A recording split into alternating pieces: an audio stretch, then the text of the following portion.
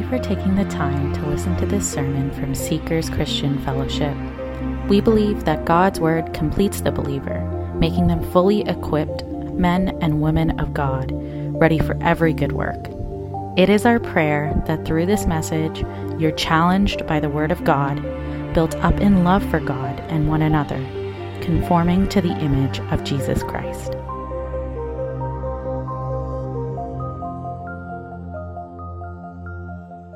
Good morning. Let's have a word of prayer again, please. Father in heaven, again, Lord, we come before your throne and ask for your assistance, your help, as we look into your word. We pray, Heavenly Father, and ask to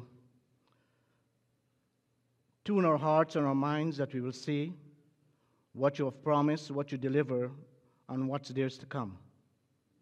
We ask all of this and give you the praise in Jesus' name. Amen.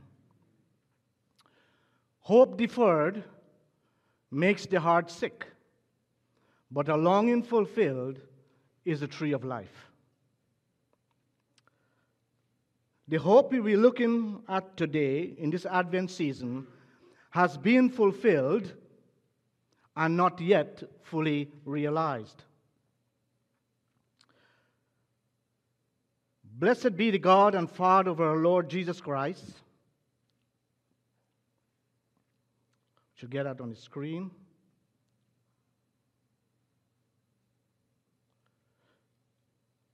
Blessed be the God and the Father of our Lord Jesus Christ.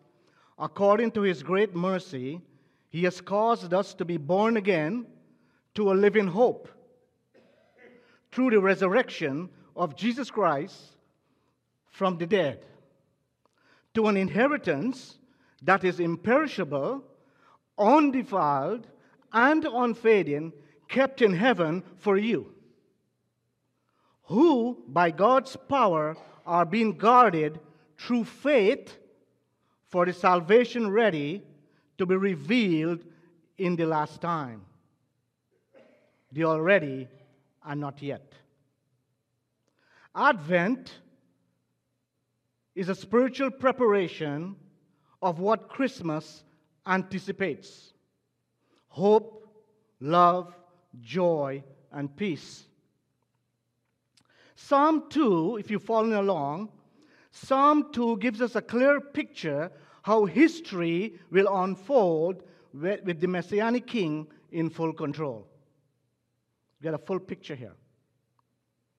It is a royal psalm with messianic dimension. It has to do with the anointing and the coronation of a Davidic king.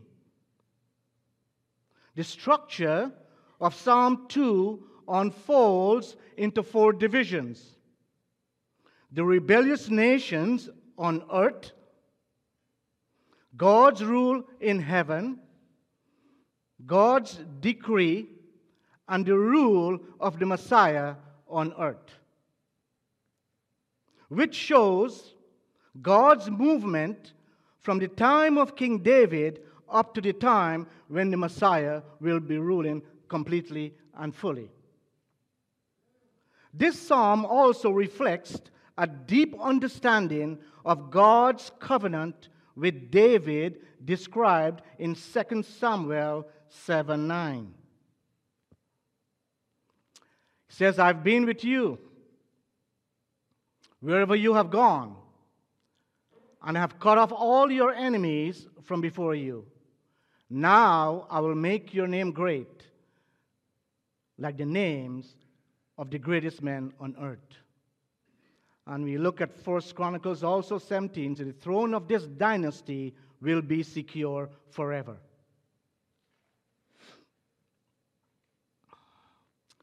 Even though there were prophetic judgment against the house of David, God announced a future redemption of his people through an exalted royal son of David. In essence, God's people could look for an era in which all aspects of the psalm would be fulfilled through the threads of history in the person of Jesus Christ.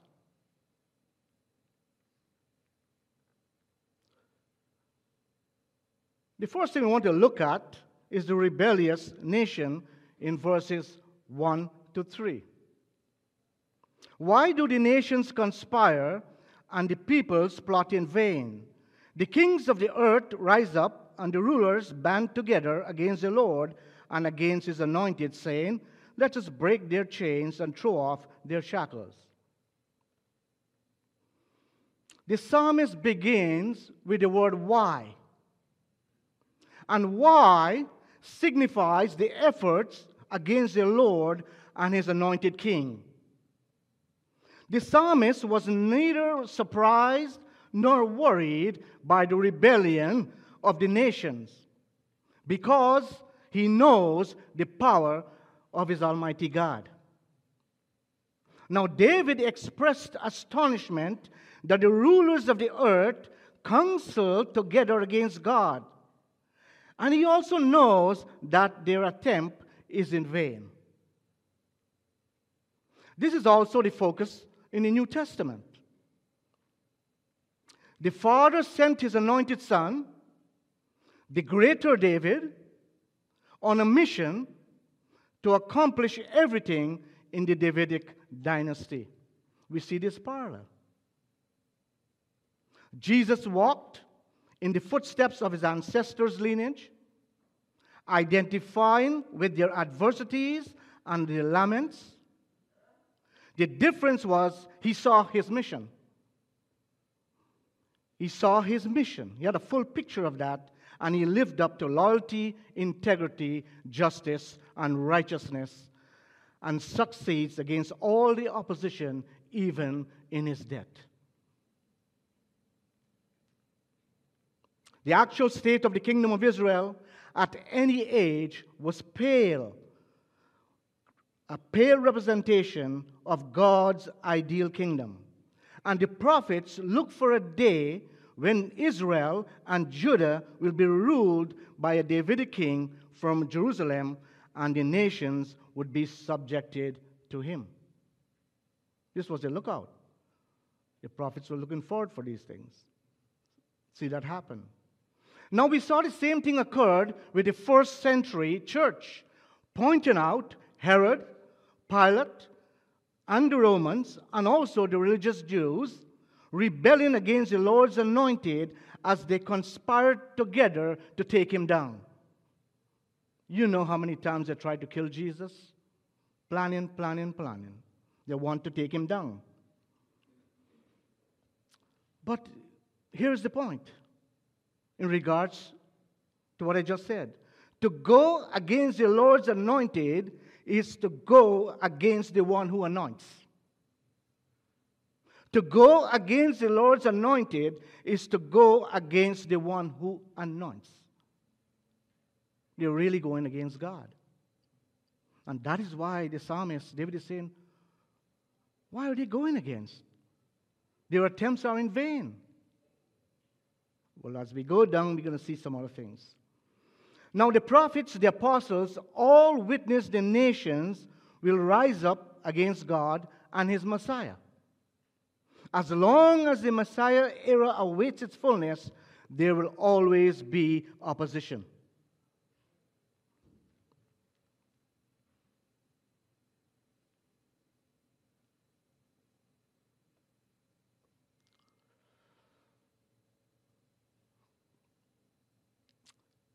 Acts 4, 25 to 27, it reads, can't see there, who through the mouth of our father David, your servant said by the Holy Spirit, why did the Gentile rage and the peoples plot in vain?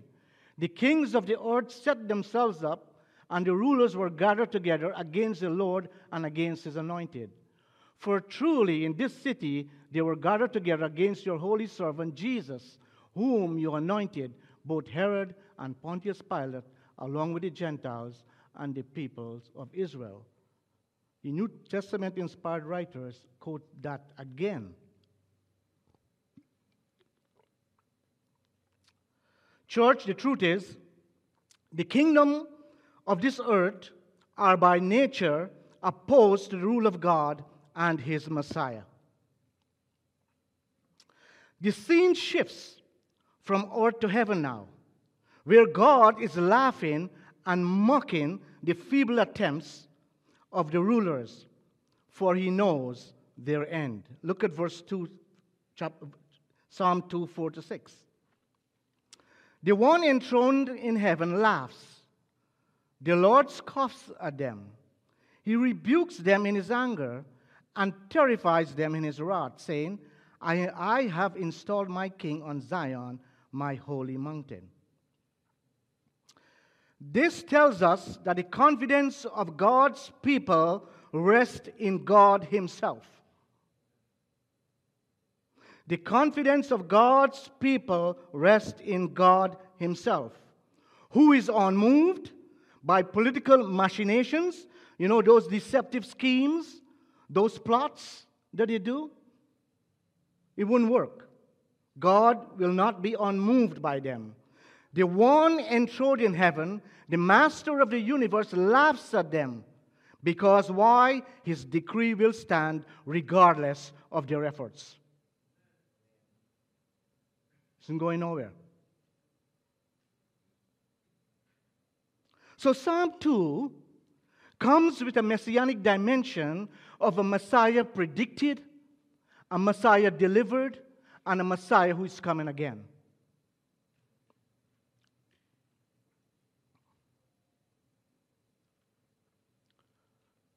In Genesis 3:15, the Messiah is predicted as the seed of a woman after Adam and Eve sinned in the Garden of Eden. God said, I will put enmity between you and the woman, and between your offspring and hers.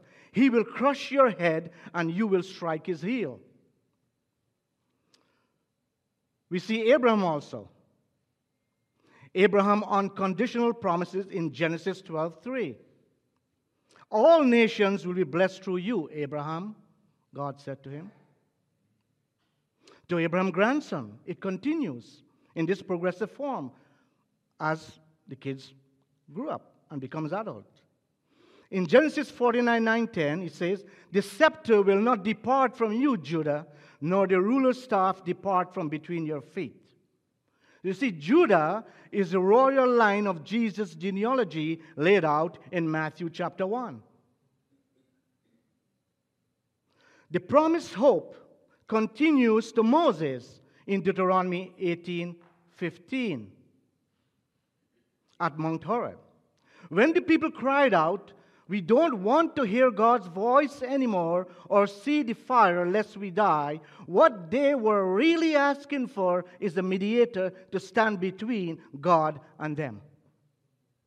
They couldn't handle it. And as time drew closer for the climax of the promised hope, the angel Gabriel appeared to the Virgin Mary, the seed of the woman predicted in Genesis, and we read in Luke chapter 1, verse 31-34, the angel said to the Virgin Mary, you will be with a child and give birth to a son, and you are to give him the name Jesus, which means Savior. He will be great and will be called the Son of the Most High. The Lord will give him the throne of his father David, Davidic dynasty. And he will reign over the house of Jacob forever. His kingdom will never end. Church, this is the new kingdom that will be instated in Revelation 21. The new heaven and the new earth as we look ahead to the glorious return and reign of our Lord and Savior, Jesus Christ. Amen? It's coming.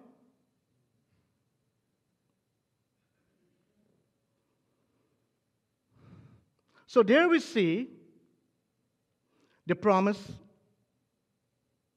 was given, and now we see the promise will be delivered. You see, people in the Old Testament hoped for their Messiah. For 400 years, the Israelites did not hear from their God. They felt abandoned.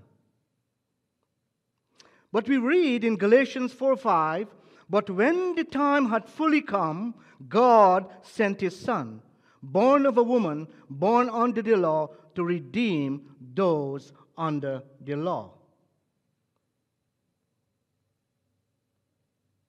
When Mary and Joseph took the baby Jesus to the temple, according to the firstborn male to be consecrated, Simeon, a righteous and devout man, to whom the Holy Spirit revealed that he would not die before he sees the Savior, the Lord's anointed King, said, "My eyes have seen your salvation, which you have prepared in sight of all people, a light for revelation to the Gentiles and for glory to your people Israel."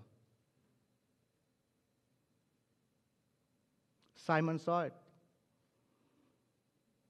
The Holy Spirit revealed to him he would not die until he see the Savior. And he did. When Jesus was baptized, a voice from heaven was heard. "This is my beloved Son, in whom I am well pleased. Listen to him." And as we get down to later on in verse 10 to 12, you're going to see it says there again, "Kiss the Son, lest he become angry." In Jesus' 3 years of ministry, he preached the fulfillment of the promise. Matthew 4:12 to 16 is laid out, and especially in Isaiah 9:1 to 3, he said, "The people living in darkness have seen a great light. No more gloom, no more darkness. The light of the world has made his entrance." He revealed God to us. He revealed what God is like in the flesh and how to walk a life worthy of our high, holy, and heavenly calling. That's the calling for believers. That high, holy, heavenly, worthy calling. This Advent season again, we are rekindling the season marked with celebration, with a spirit of anticipation of a long-awaited hope to be fully realized, however slow and distant the future kingdom seems. Jesus fulfilled Psalm 2. He was born from David's lineage. In the book of Ruth, chapter 4, we find, from verse 11 and 12, there's a scene when Boaz married Ruth through the Leviticus law of the kinsman redeemer under the Levirate duty. Note the blessing by the elders. "May you have standing in Ephrathah and be famous in Bethlehem," which Micah 5:2 fulfilled. "But you, Bethlehem, Ephrathah, though you are small among the clans of Judah, out of you will come for me one who will be ruler over Israel, whose origins are from the ancient times." From that marriage of Boaz and Ruth came Obed. From Obed came Jesse. From Jesse came King David. From King David came Joseph. Not the biological, but the royal legal line of fatherhood of Jesus. All promised, all fulfilled and delivered. The Messiah was promised, the Messiah was delivered. In Psalm 2, as you follow along, 7 to 9, we see God's decree. "I will proclaim the Lord's decree. He said to me, 'You are my son. Today I have become your father. Ask me, and I will make the nations your inheritance, the ends of the earth your possession. You will break them with a rod of iron. You will dash them to the pieces like pottery.'" How do we see that? Well, God's people are to rest in God Himself, who is unmoved by any form of machinations, those various schemes, those plots, those deceptive things. God, in His divine plan, is allowing this stirring on earth to take place in order to install His anointed king. And His determination is to have His anointed king rule in the face of all opposition. His decree will stand. Look at verse 8 of Psalm 2 again. Ask me, and I will make the nations your inheritance, the ends of the earth your possession. Church, this fits within God's plan of Jesus' universal rule. Fits right there. God the Father has promised universal dominion to His Son, Jesus Christ. All the earth will submit to His authority, and His rule will extend from shore to shore. Isaiah 9:6 talks about this, where there will be no end. Already, in His promise, God made it clear to Abraham, Isaac, and Jacob beyond the land of Canaan when they came out of Egypt,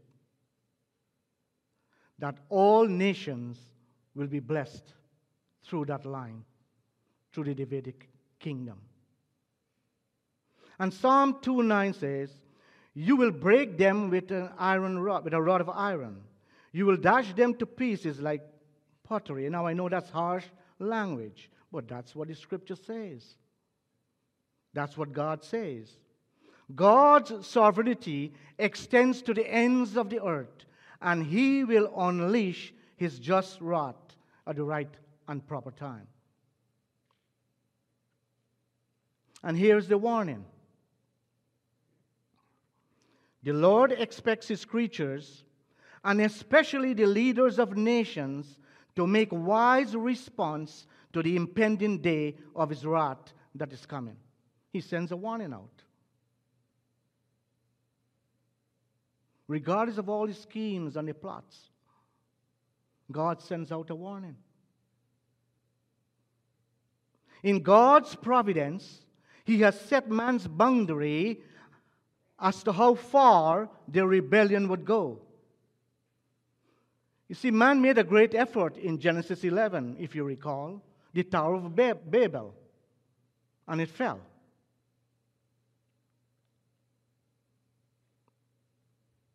They made a great effort. And the evidence remains among us today with the different languages spoken when the world was broken up into nations. It's a proof. All kind of languages in the world. God did it when He broke up that nation in Genesis 11.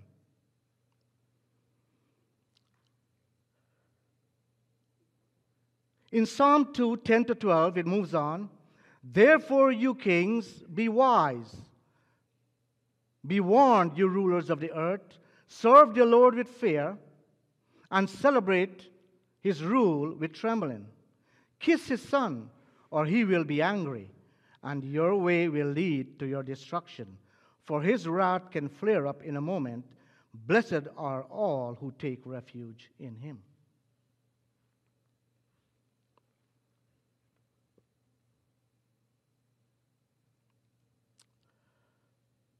Jesus Christ is everything the psalmist expected in the predicted Messiah. And God is calling to the kings, the rulers of the world, to assess their situation. The Lord expects His creatures, and especially the leaders of nations, to make wise response to the impending day of His wrath. And I'll say something in a paragraph here. I will not extend. If you want to hear the extension, you can always talk to me later on. There are ideologies and movements by leaders to keep God's people away from God by changing the structures He has laid down on earth for His people. I'll say it again. There are ideologies and movements by leaders in this world to keep people away from God by changing the structures He has laid down.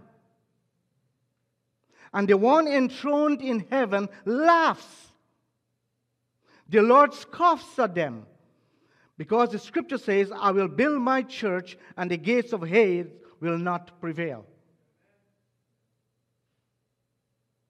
So all that monkey motion going on out there, what they're doing, God is just laughing at them. It's in vain. Because God's decree will be fulfilled. In response to the Messiah predicted, Messiah delivered that first Christmas. So what? It's easy for someone to say, well, so what? It's just a Christmas story. So what? Is it just a good story? Is Christmas just a secular celebration? Psalm 2 back again. 10 to 12. Kiss the Son, lest he be angry. And that means listen, submit, and take refuge in Him before it's too late. And here's the seriousness of it all. God do keep His promises, and His promises do come with blessings and judgment. Either way, He's going to keep it. He's going to keep His promises.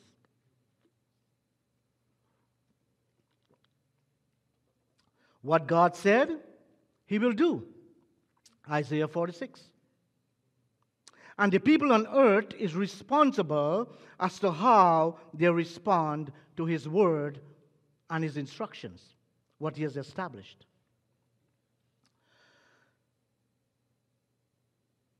Now, because it is Christmas, it's the Christmas season, when God gave His indescribable gift,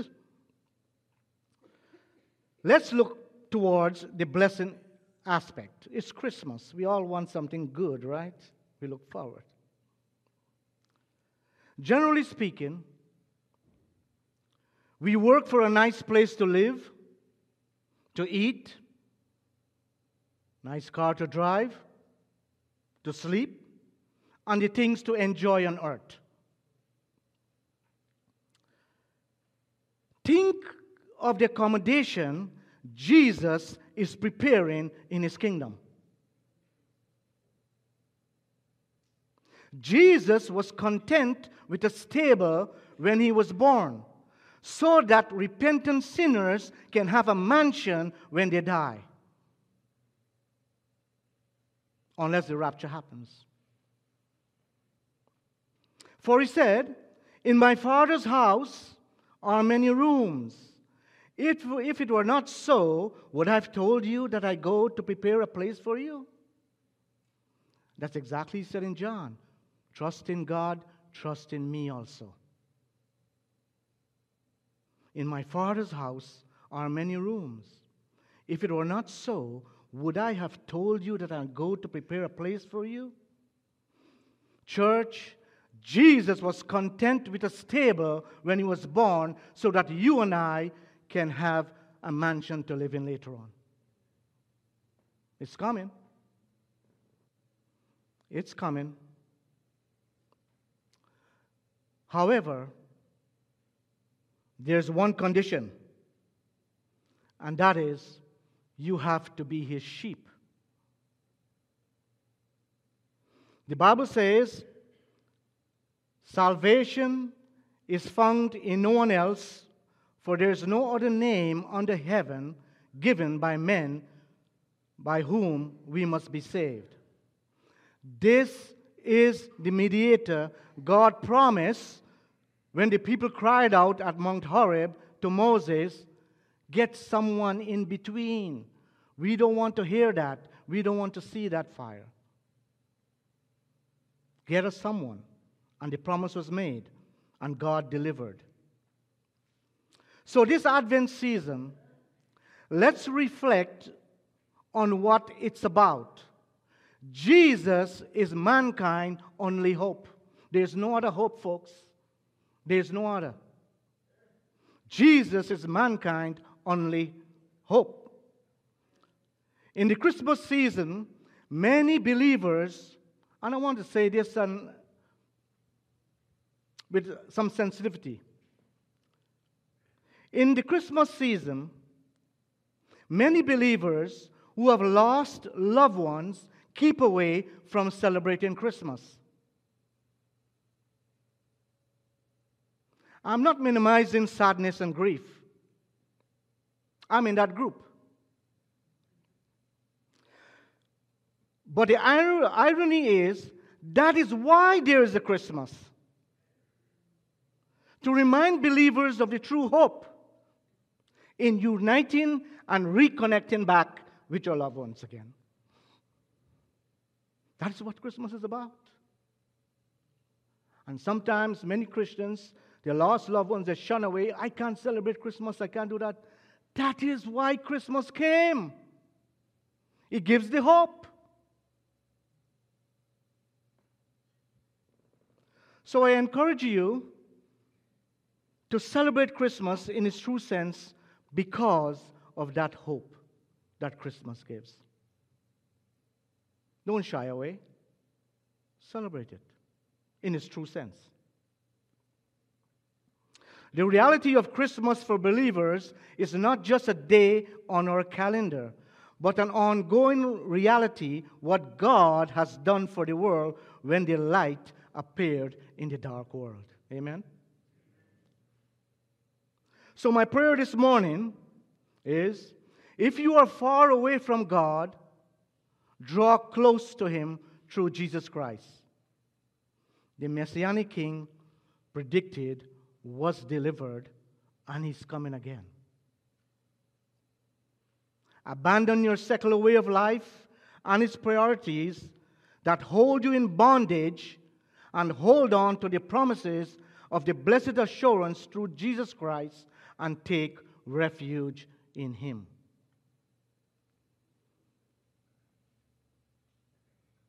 Kiss the Son, lest He be angry. In Revelation 12:5, it says, "She gave birth to a son, a male child, who will rule all the nations with an iron scepter." Revelation 19:15-16, "Coming out of his mouth is a sharp sword with which to strike down the nations. He will rule them with an iron scepter." Jesus Christ is the King of kings and the Lord of lords. Amen? Let's pray. Father, I pray that if there's anyone watching online or in this congregation among us today who do not know you or is not sure of saving grace you offer, that they will repent and ask you to forgive their sins and accept you in their heart at this moment. And those who are distant from you in their relationship, that they will draw close to you in this season. Ask all of this in Jesus' name. Amen.